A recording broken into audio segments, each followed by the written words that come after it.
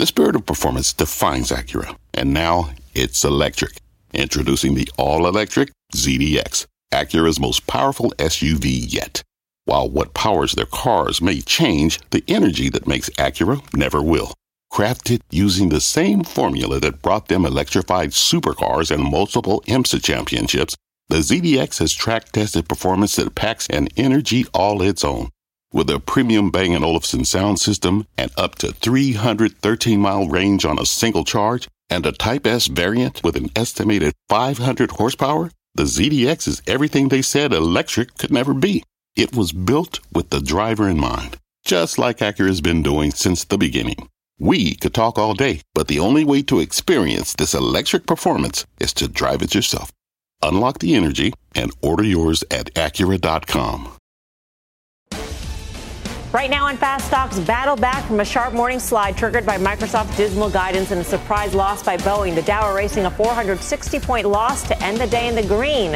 Is this a bullish sign with the heart of earnings and a Fed meeting still to come? Plus, Google's hangover a day after the DOJ announcing a new antitrust suit. The stock keeps dropping. Why some tech watchers might think the government's case could break through this time.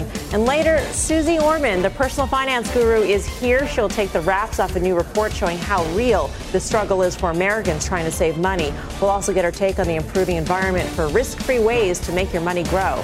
I'm Melissa Lee. This is Fast Money. We're live at the NASDAQ market site. On the desk tonight, Tim Seymour, Karen Feinerman, Guy Adami, and Julie Beal, our newest CNBC contributor. Welcome, Julie. And we start off with Tesla's latest earnings report. The EV maker posting record revenue and a beat on the top line. The stock higher. The call kicks off in just about a half an hour's time. CNBC's Phil LeBeau has been digging in on the numbers. Phil. Melissa, you are correct. It was a beat on the top and the bottom line. Let's go through the numbers. And the one metric that we told everybody to watch, that they did not achieve what everyone was expecting. In terms of earning, came in at $1.19 a share. The street was expecting $1.13. Revenue coming in 37% growth annually, year over year, up 24.3.2 billion, or that's the total. That was better than the expectation. Here's the metric we've been talking about. Gross auto margins, excluding government credits for the zero-emission vehicles. Most expected it to come in at 26.2%, came in at 24.3%. There's the margin compression that people have been talking about, the concern that is out there. By the way, it was over 29% in the fourth quarter of 2021. So you really see the margin compression there. But it's the delivery guidance that is also getting a lot of attention. The company says that they expect to deliver at least 1.8 million vehicles this year. They delivered 1.31 million last year. Do the math. It means that they're expecting growth of under 40%. I think 36, 37% is what 1.8 million comes out to. Then they go on to say in their investor letter, we maintain our guidance of 50% annual average delivery growth. In other words, may not be 50% growth in deliveries every single year, but over time, that's what we expect the average to be. Real quick, take a look at shares of Tesla again, and the stock, if you look at it over the last year, the pressure is there, and people are wondering, is this margin compression, Melissa, something that you can look at and say, okay, we expected it a little bit in the fourth quarter, maybe in the first quarter, but they're really going to have volumes that are going to accelerate as they cut these prices? Or is this a trend, and you see them moving towards profit margins, gross auto margins in the low 20%, maybe in the teens? Then it's a far different story. They make the point, Phil, in the shareholder letter that ASP is actually halved between 2017 and 2022. And during that same time, operating margins improved from negative 14% to positive 17%. Yes. So they're really trying hard to make that case that it is possible that we drop or they drop those prices and operating margins can still improve. That's the thing that investors are most concerned about, those margins. Absolutely. And for good reason. Look, can they raise prices down the road? Is that possible? Yeah, that's possible, but I think almost everybody agrees. In the EV market, these price cuts portend what we might see in the future.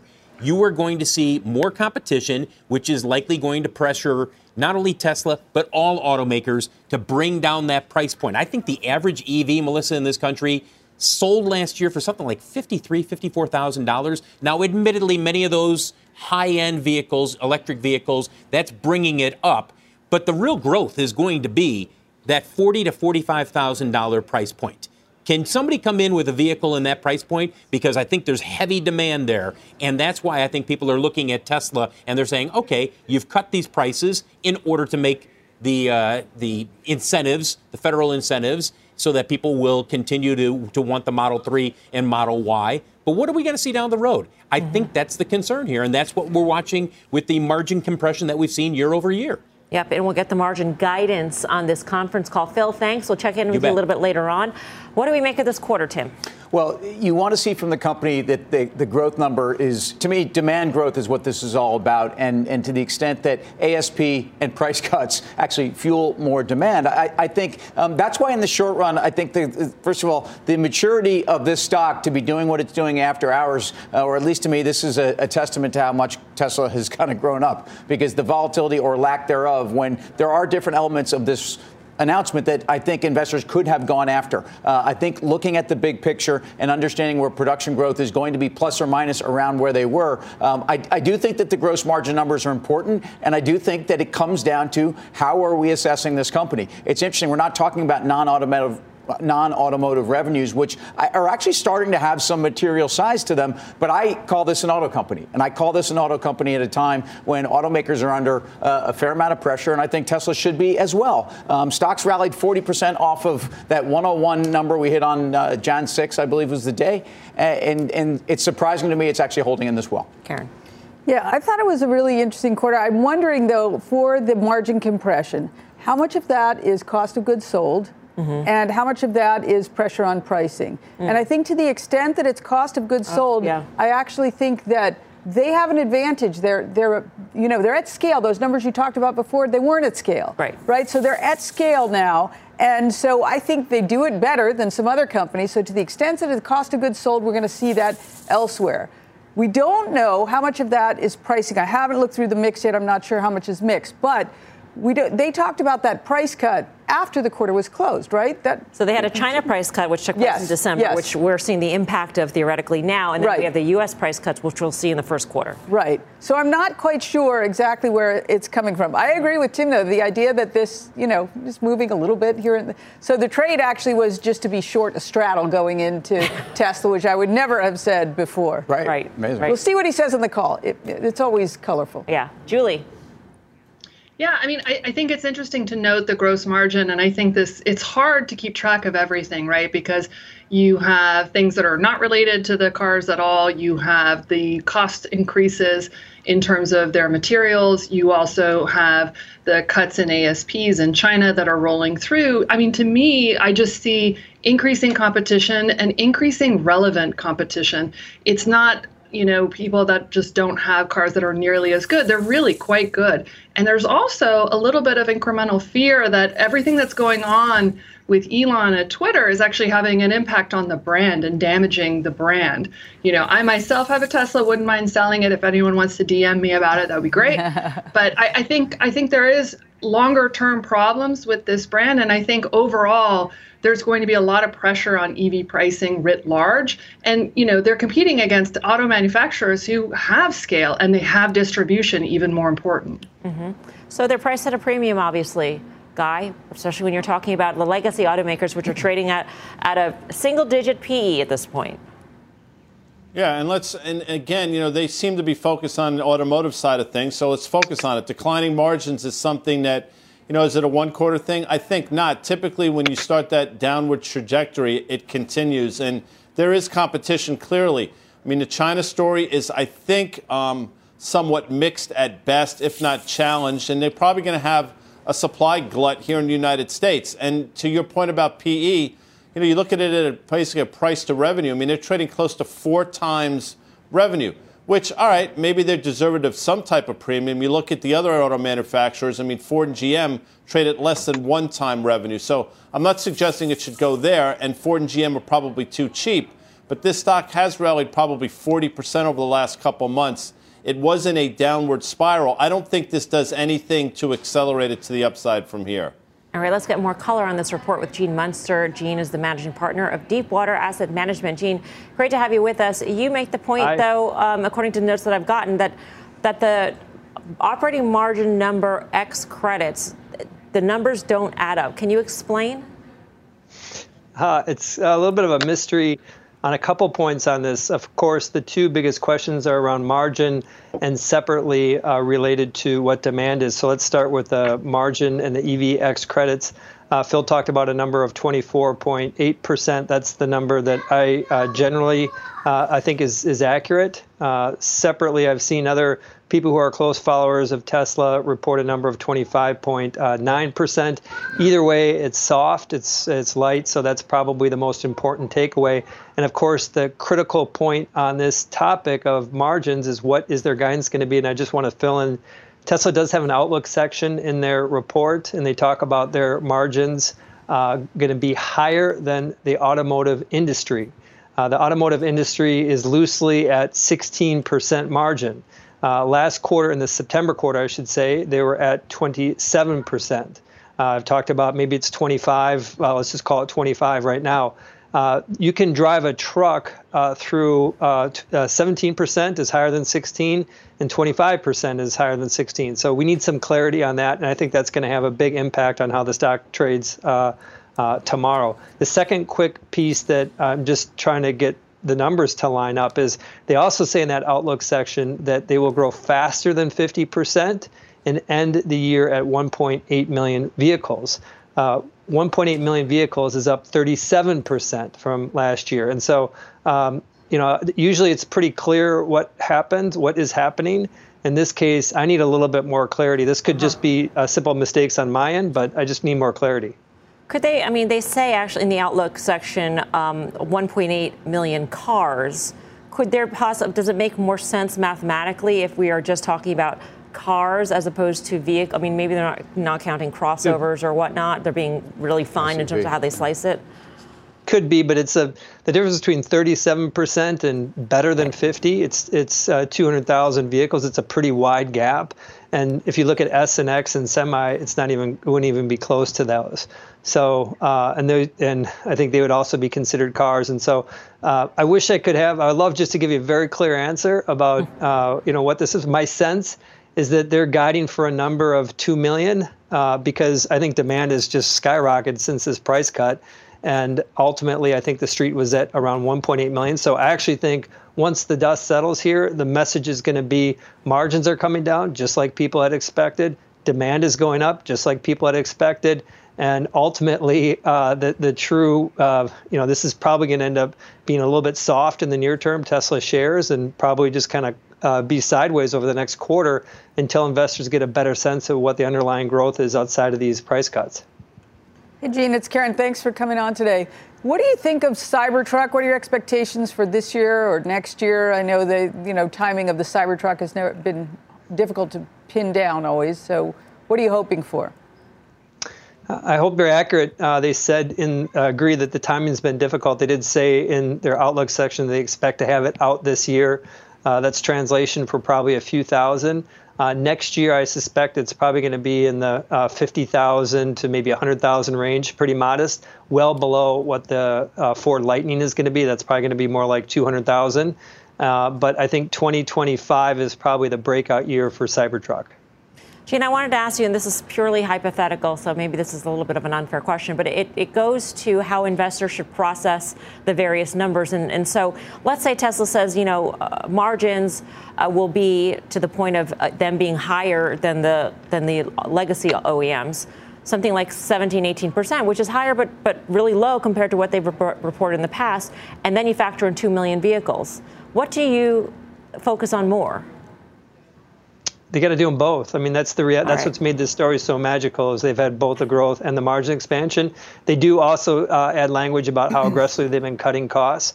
I suspect that they'll probably will be vague about what their margins are going to be, and then analysts will model them more at that 17 to 20% range, and then start to have them growing in the back half of the year. Gene, thank you. We will talk to you after the earnings conference call kicks off. That is happening in about 17 minutes' time. Guy, your thoughts at this point?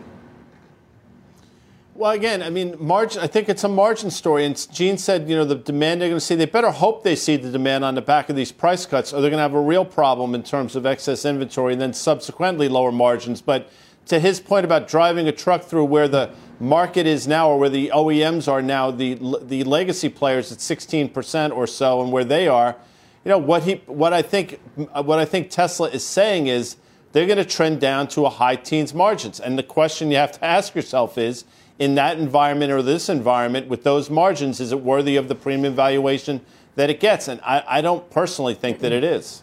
All right. Meantime, shares of Chevron getting a boost after hours after the company upped its quarterly dividend by 6% to $1.51 a share. Chevron's board also authorizing a share buyback of $75 billion worth of stock. The stock is basically flat so far this year, but now at nearly 40% in just the last 12 months. Tim.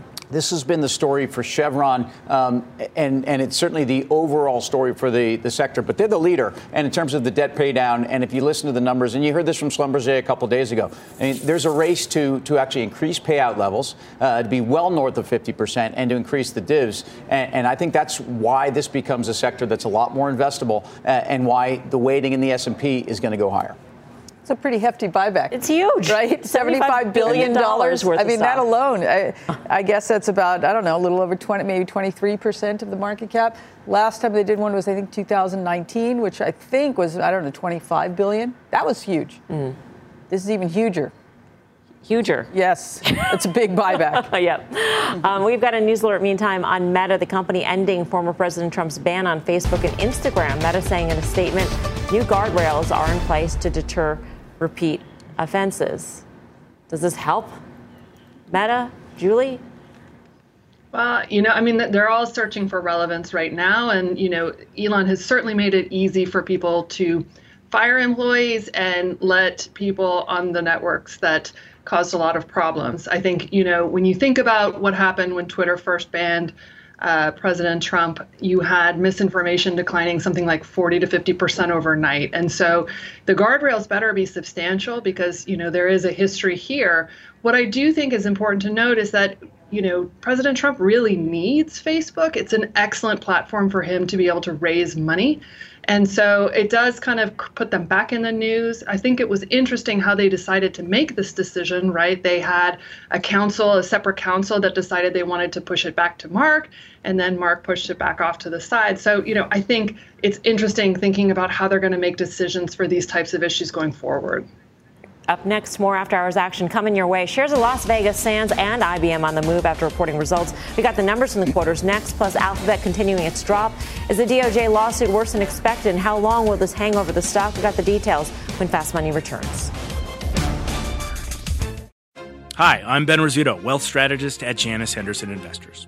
Is a brighter future possible? At Janus Henderson, we think it is. For 90 years, we've worked to help clients achieve superior financial outcomes and fulfill our purpose of investing in a brighter future together. We know that this means our thinking and our investments are helping to shape millions of futures. At Janus Henderson, we are committed to helping you invest in a brighter future for the next 90 years and beyond. To learn more, go to janushenderson.com. Wouldn't it be great to have all your investment and retirement accounts in one place? Yahoo Finance, our sponsor today, makes it easy. I use it to put my investment account and 401k accounts into one hub and get expert tips that help me confidently manage my money. For more than 25 years, Yahoo Finance has been the brand behind every great investor. Whether you're a seasoned investor or are looking for that extra guidance, Yahoo Finance gives you all the tools and data you need in one place. They're the #1 finance destination, producing a holistic look at the financial news cycle, including breaking news, original editorial perspectives, analyst ratings, independent research, customizable charts, and so much more. Securely link your brokerage accounts for a unified view of your wealth, including 401k and other investments. A comprehensive perspective is what sets apart great investors, and it's how Yahoo Finance ensures you have the insight to look at your wealth in its entirety. For comprehensive financial news and analysis, visit the brand behind every great investor, yahoofinance.com, the #1 financial destination, yahoofinance.com. That's yahoofinance.com.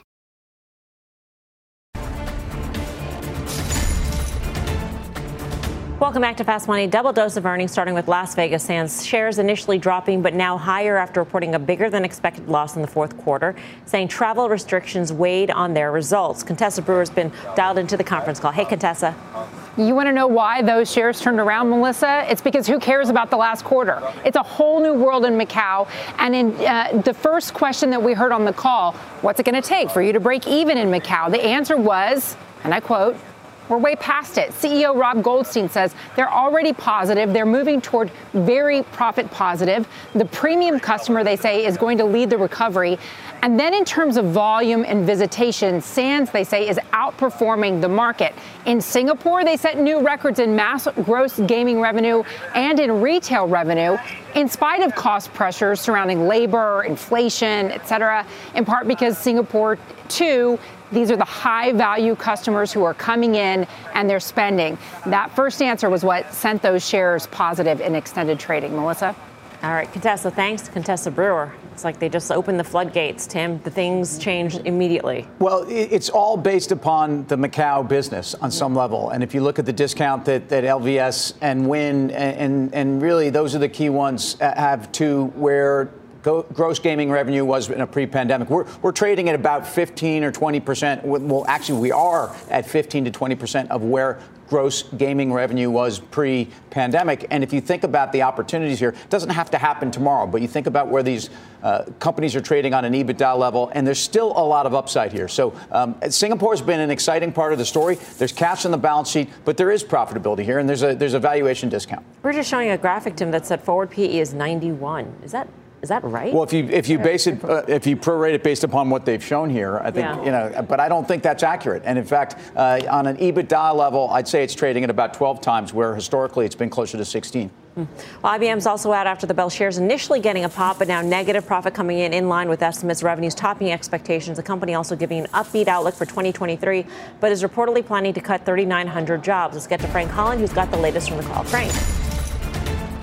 Well, yeah, Melissa, IBM shares fluctuating even on the call, at one point as much as 2% higher. We look at the results, though. Solid beats for software. That includes Red Hat. Also solid beats for infrastructure, consulting in line. The company said demand actually increased in December. Much different story than we heard from Microsoft. And speaking of Microsoft, on the call just now, CEO Arvind Krishna talking about IBM's investments in AI and the usage of AI tools called large language models.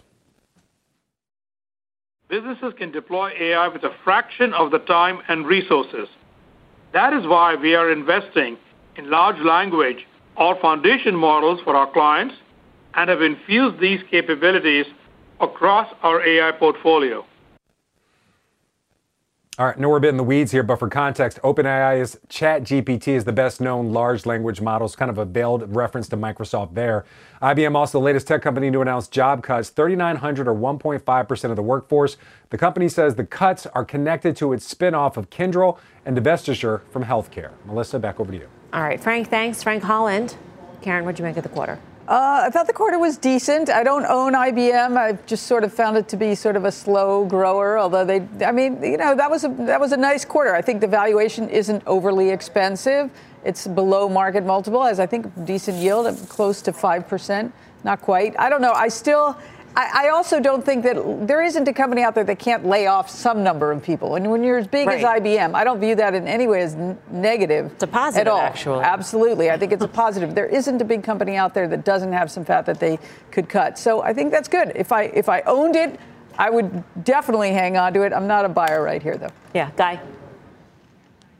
Listen, the Red Hat deal, as Tim has said and we've brought up, it saved their bacon because, the integration is now such that that's really obviously the driver here. And valuation, you could wrap your head around it. You could do that for a long time on the way down, too. Good news is I think you're seeing the best revenue growth in about a decade or so. So they're seemingly starting to figure it out. I'm not all that concerned about layoffs. Obviously, on the human side I am. But in terms of the business, I don't think it necessarily moves the needle.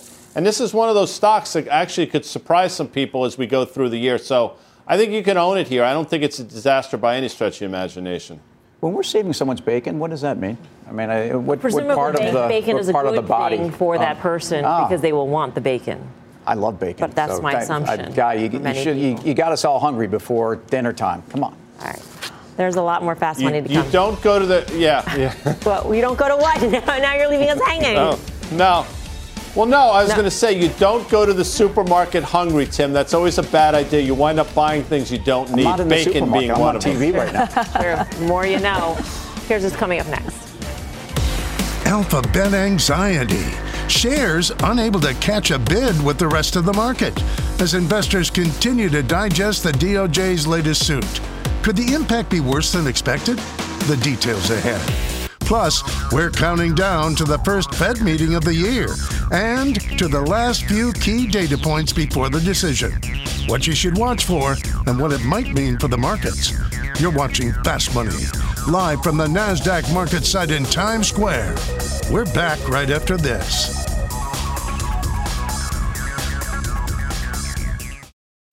What's on the horizon for financial markets? At PGIM, it's a question that over 1,400 investment professionals relentlessly research in pursuit of your long-term goals. Specialized across asset classes, but united in collaboration, our teams provide global and local expertise. Our investments shape tomorrow, today.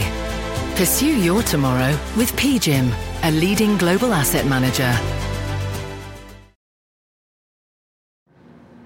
Welcome back to Fast Money. Take a look at shares of Alphabet losing ground for a second day. The stock unable to rebound with the rest of big tech in the broader markets today. It is now down nearly 5% in the last 2 days. The declines coming after the DOJ filed a new antitrust lawsuit against the tech giant yesterday. Here's what former Obama official Anish Chopra had to say about the government's case. So this is going to come down to emails and other evidence that they've been actively manipulating the technology infrastructure that powers how you and I access the free and open ad-supported internet. My guess is we at this point don't have the receipts from the Justice Department in terms of what they've got. So could this be a hangover for Alphabet like the one Microsoft had to deal with for so many years? Julie, what do you say?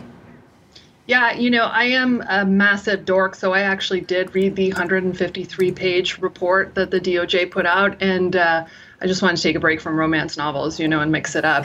But the language that the government is using is pretty powerful. They talk about the insidious use of technology, the Trojan horse that they planted, insidious. It's just a lot of really strong language. And it's all mostly tied to emails that they've been able to uncover. So they really make it seem like everyone at Google is like, I'm going to tamper with the ad market. And what I would say is most of us really don't understand how the ad market works. It's actually extremely complex. So it's a great primer. But I think if any of these receipts really are good and valid, this is going to be problematic for Google. And splitting up the most profitable part of their business has major implications for the stock. The analyst over at Wells Fargo out with a note today saying that in comparison to past lawsuits, past investigations, this one seems, quote unquote, fairly substantive. And so is concerned about this one this time around. Karen, what do you think? Mm-hmm.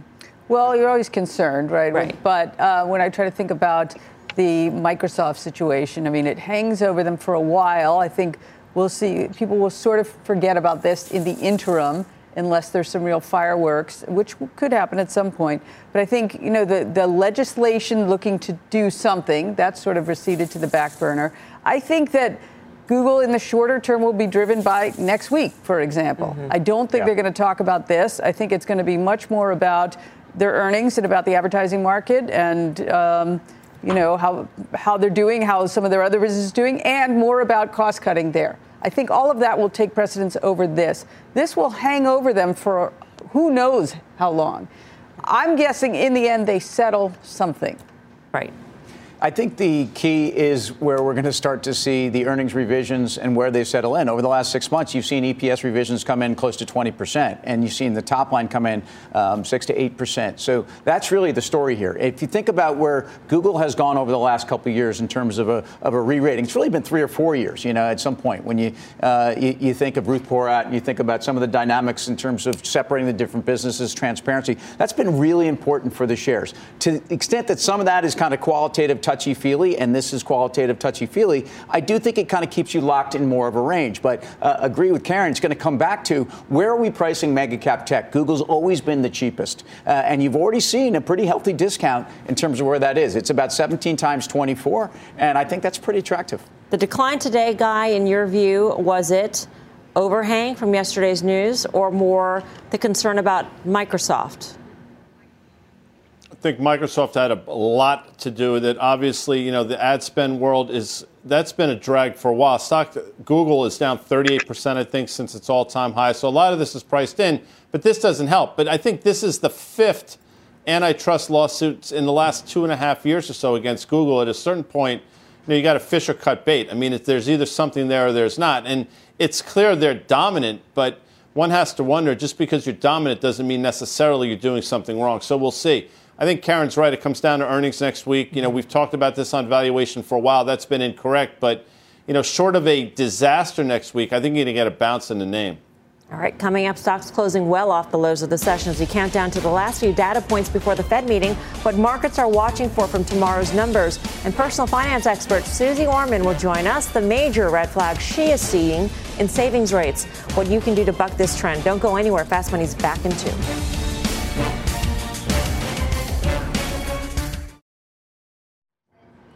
Welcome back to Fast Money. Another check on markets today. Stocks managing to climb back from some steep losses this morning and close virtually flat. The Dow eking out a small gain, its fourth positive day in a row. The S&P and Nasdaq both stayed red, but well off their lows. And check out the trading in Microsoft today. As we reported last night, the stock jumping more than 4% after its earnings report, but then took a big leg lower after the company laid out softer than expected guidance just after we went off the air. It was down as much as 4.6% at its lows, but like the rest of the market, was able to claw back most of its losses. And shares of Tesla higher after its report this afternoon. The conference call just kicking off 5 minutes ago. We'll bring you the headlines as they come, up 1.5%. Meantime, Treasury yields dropping today as traders await the first read on Q4 GDP tomorrow and inflation data later this week. All as countdown to the Fed's next rate decision is on. CNBC on-air editor Rick Santelli has got the latest. And something very interesting happened today. The Bank of Canada is pausing. That really gives investors hope here. Yes, a conditional pause, but let's keep in mind, we can contrast that with the Australian December CPI, which came out at a whopping 8.4%. So it was a real give and take day, just like the markets. And if you look at an intraday chart of 10s, you can clearly see we made our low yield pretty much right after the Microsoft and the opening of the stock market, and it continued to rise a bit. And that Bank of Canada really changed the tone of the market, many thinking, of course, that we're going to be on a similar path to the Bank of Canada. Conditional pause. Now, when you add a second day into that chart, Melissa, what you'll see is that if you watch the late session Treasury closes, which aren't at 4 o'clock Eastern when stocks close, they trade for a while longer. We settled below yesterday's 345% low. So that's very key. And if we consider the dollar index is paying close attention to the direction of interest rates based on the weakness that's being portrayed in earnings potentially, it closed at an 8-month low. And finally, look at the VIX. The VIX says it all. The VIX peaked out right around 11 o'clock Eastern and then proceeded to actually close lower on the session. Now, tomorrow we have obviously our first look at fourth quarter GDP. I think we need to pay particularly close attention to the price index. I'm thinking it's going to come in close to 4%. Remember, high watermark in Q2 was 9%, the highest since 81. And when we consider Friday's inflation data, I think my call is year-over-year core deflator. That's what I think traders are going to pay most attention to. I think it's going to be much closer to 4% than many of the estimates. Rick, thank you. Rick Santelli for us at the CME Group. What did you make of the turnaround today? Well, extraordinary if you think about also the failure of stocks seemingly at the 200 yet again, and in fact not. And so, Microsoft, I think, gave the kind of a guide that actually may have reset some expectations, but it was extraordinary. I think the move in the bond market that was related to that is something that we've seen these type of knee jerks out there. It gets back to, do you believe the Fed in their assessment of the bond market, or do you believe the bond market itself? And if you look, I go to Fed Fund futures, and I still think that at some point they are being overly aggressive and expecting 35 basis points of cutting between July of this year, where we peak on Fed Fund futures, and December. And that, to me, gets me concerned about the market. That's why I think we have many phases to what this is. And unfortunately, we're not following the typical bear market script here. It was obviously a big turnaround. I don't know what to attribute it to. There's, what Tim said, there's this big difference between what the bond market's telling you about when the Fed might actually reverse course. I sort of agree with you. I don't think that's going to happen. And then I also think just as strong a phenomenon is this expectation that even if we're in a slowdown, it will be shallow, it will be quick. If earnings don't come in great, look through it. Next quarter will be better. I think the market feels that now. And what's fascinating is that, the idea that we're going to be, getting all these major companies reporting earnings, Julie, and whatever guidance they give could move the biggest market in the world, the bond market. I mean, that's sort of a new dynamic here for earnings season. Yeah, it's a real conversation that's happening between earnings and the bond market. And I think everyone has kind of woken up to the fact that the bond market was much sooner to realize than the Fed that inflation was not going to be transitory. And I think we've all wised up and realized there's a lot to be learned from what's going on over there. But I agree, the idea that there's going to be cuts happening in the back half of the year, to me, seems far-fetched unless we have a major problem in the economy, in which case we have bigger problems to worry about. Who wins, Guy? What the Fed says, higher for longer, or what the bond market is pricing in?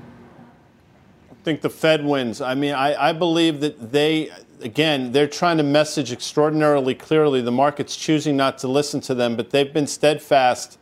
And I think they happen to be right, by the way. If you look below the surface, and Tim can speak to this, gasoline prices over the last couple of weeks are starting to go back higher. Some of these commodities are starting to go higher again. Soft commodities, grains, base metals are starting to go higher. So I think they understand that if they signal they're going to stop, or God forbid that they're going to cut for some unforeseen reason, I think it's just going to reaccelerate the commodity market, which makes the inflation problem that they're rightly trying to combat that much more difficult to defeat. All right. Coming up, Intel on deck. The semi-stock gearing up to report results after the bell tomorrow, and that has options traders plugging in how they're playing this name in just a few. But first, the state of America's personal finances. Expert Suze Orman will join us next to lay out what is top of mind for consumers and savers, and she's got a major financial warning that could be affecting you. She'll explain when Fast Money returns.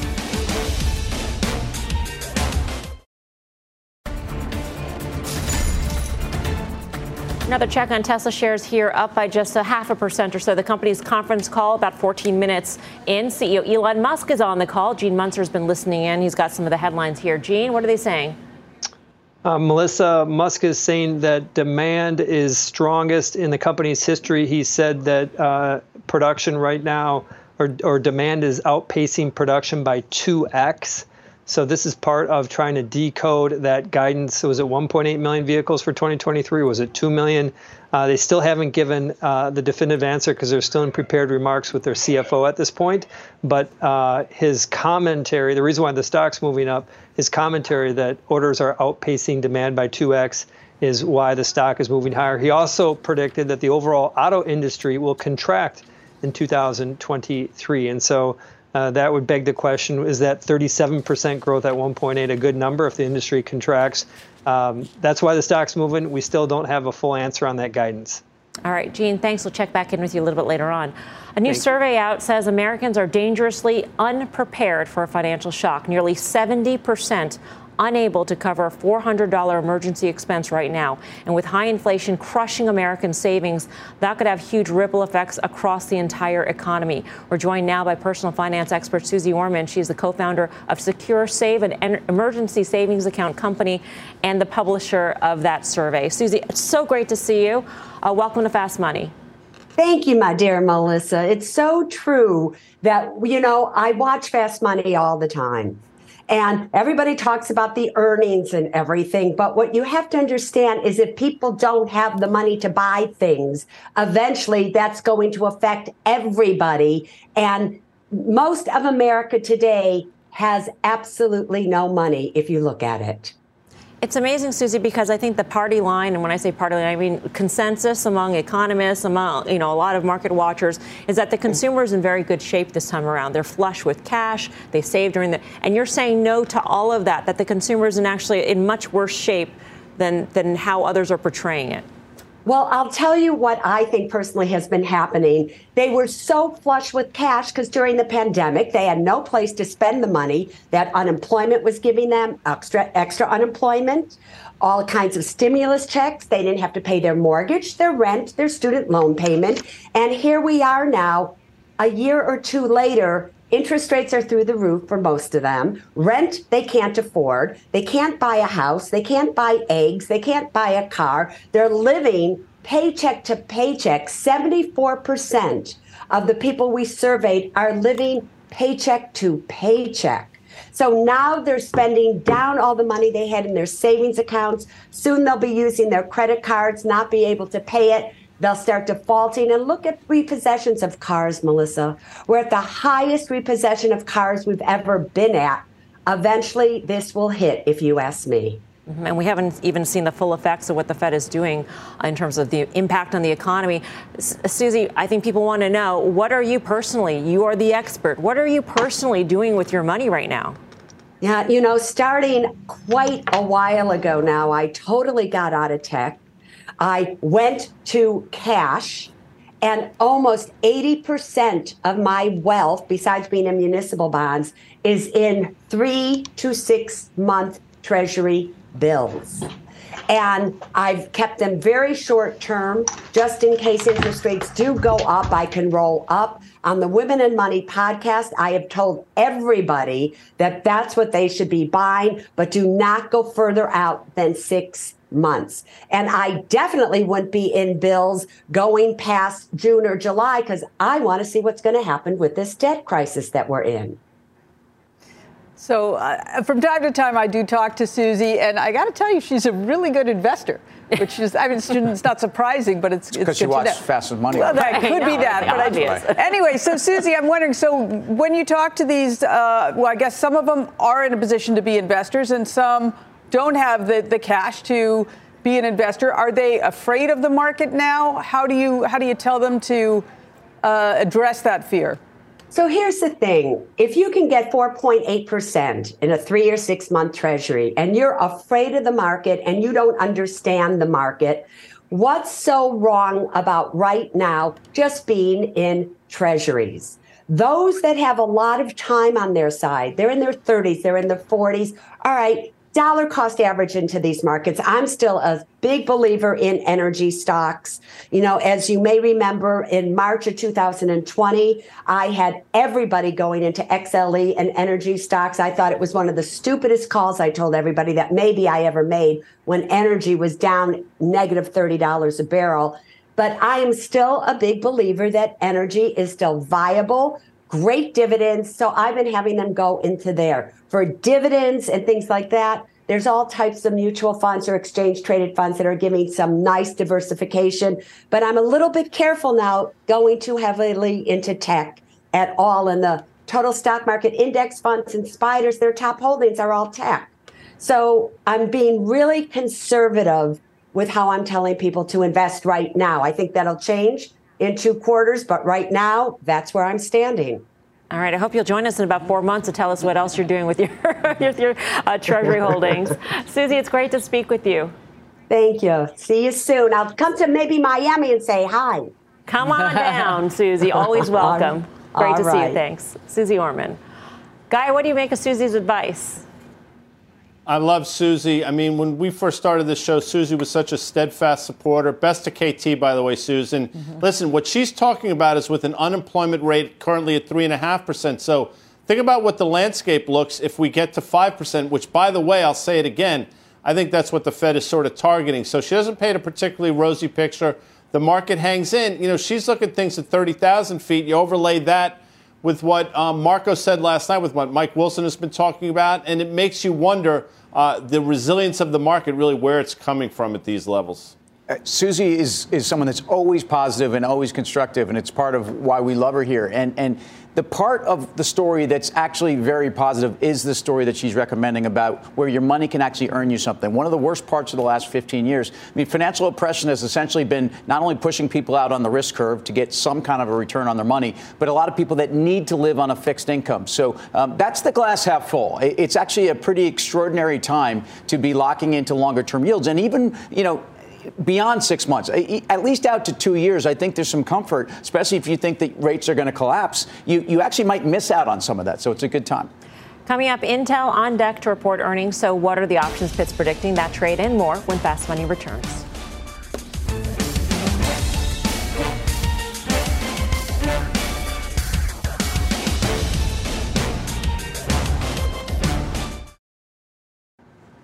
Welcome back. The earnings parade rolls on tomorrow when Intel reports results. That stock and the rest of the chip sector outperforming the broader market this year. And one options trader is betting tomorrow's report could add fuel to the chip makers' rip higher. Brian Sullivan has the action. Brian. Yeah, I mean, the option traders are looking for almost a 9% move after Intel's earnings. And typically, historically, that's been about a 5% move up or down. So there could be a significant move coming here. You saw those returns in the semiconductor ETF SMH up on the year. So the upside is in play, and traders were buying 1,500 of the Feb 35 calls for 15 cents. Now, that's not so exciting or whatever, but we saw a handful of these type of trades. This was trading in February. We saw trades in March, going all the way out to September. So certainly the upside seems to be in play here in Intel. If it rips through this 31 level, there's not a whole lot of resistance all the way up to 40. So I see why traders are buying the upside here. All right, Brian, good to see you. Brian Sullivan from More Options Action. Tune into the full show. That's tomorrow, 5:30 p.m. Eastern Time. Coming up, the moment you have all been waiting for. Exciting. The winner of our 2023 Trader acronym poll. So which name do you think will lead the charge this year? The reveal. I wonder who it is. Oh, man. And the final trade's next. Nail biter.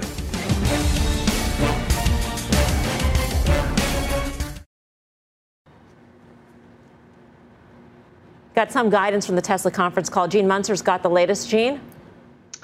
Melissa, Kirkhorn, the CFO, said that automotive gross margins, I assume ex credits, to be above 20% in 2023. I was thinking it would be 18 to 20%. It's that clarity has been a little bit of a pop to the stock here.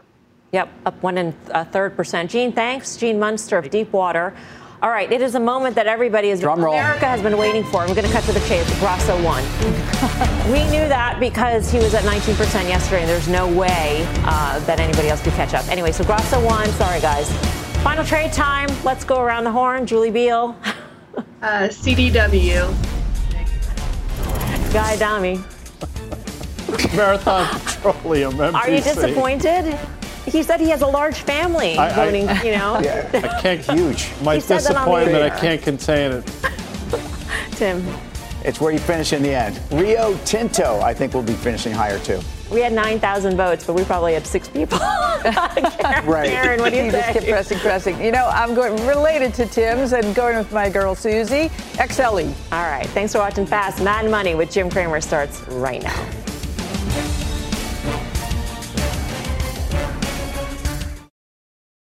This podcast is supported by FedEx. Dear small and medium businesses, no one wants happy customers more than you do. That's why FedEx offers you picture proof of delivery, packageless and paperless returns, as well as weekend home delivery to 98% of the U.S. on Saturday and 50% on Sunday. See the FedEx service guide for delivery information. FedEx Ground service is also faster to more locations than UPS Ground. See what FedEx can do for your business. Absolutely, positively FedEx.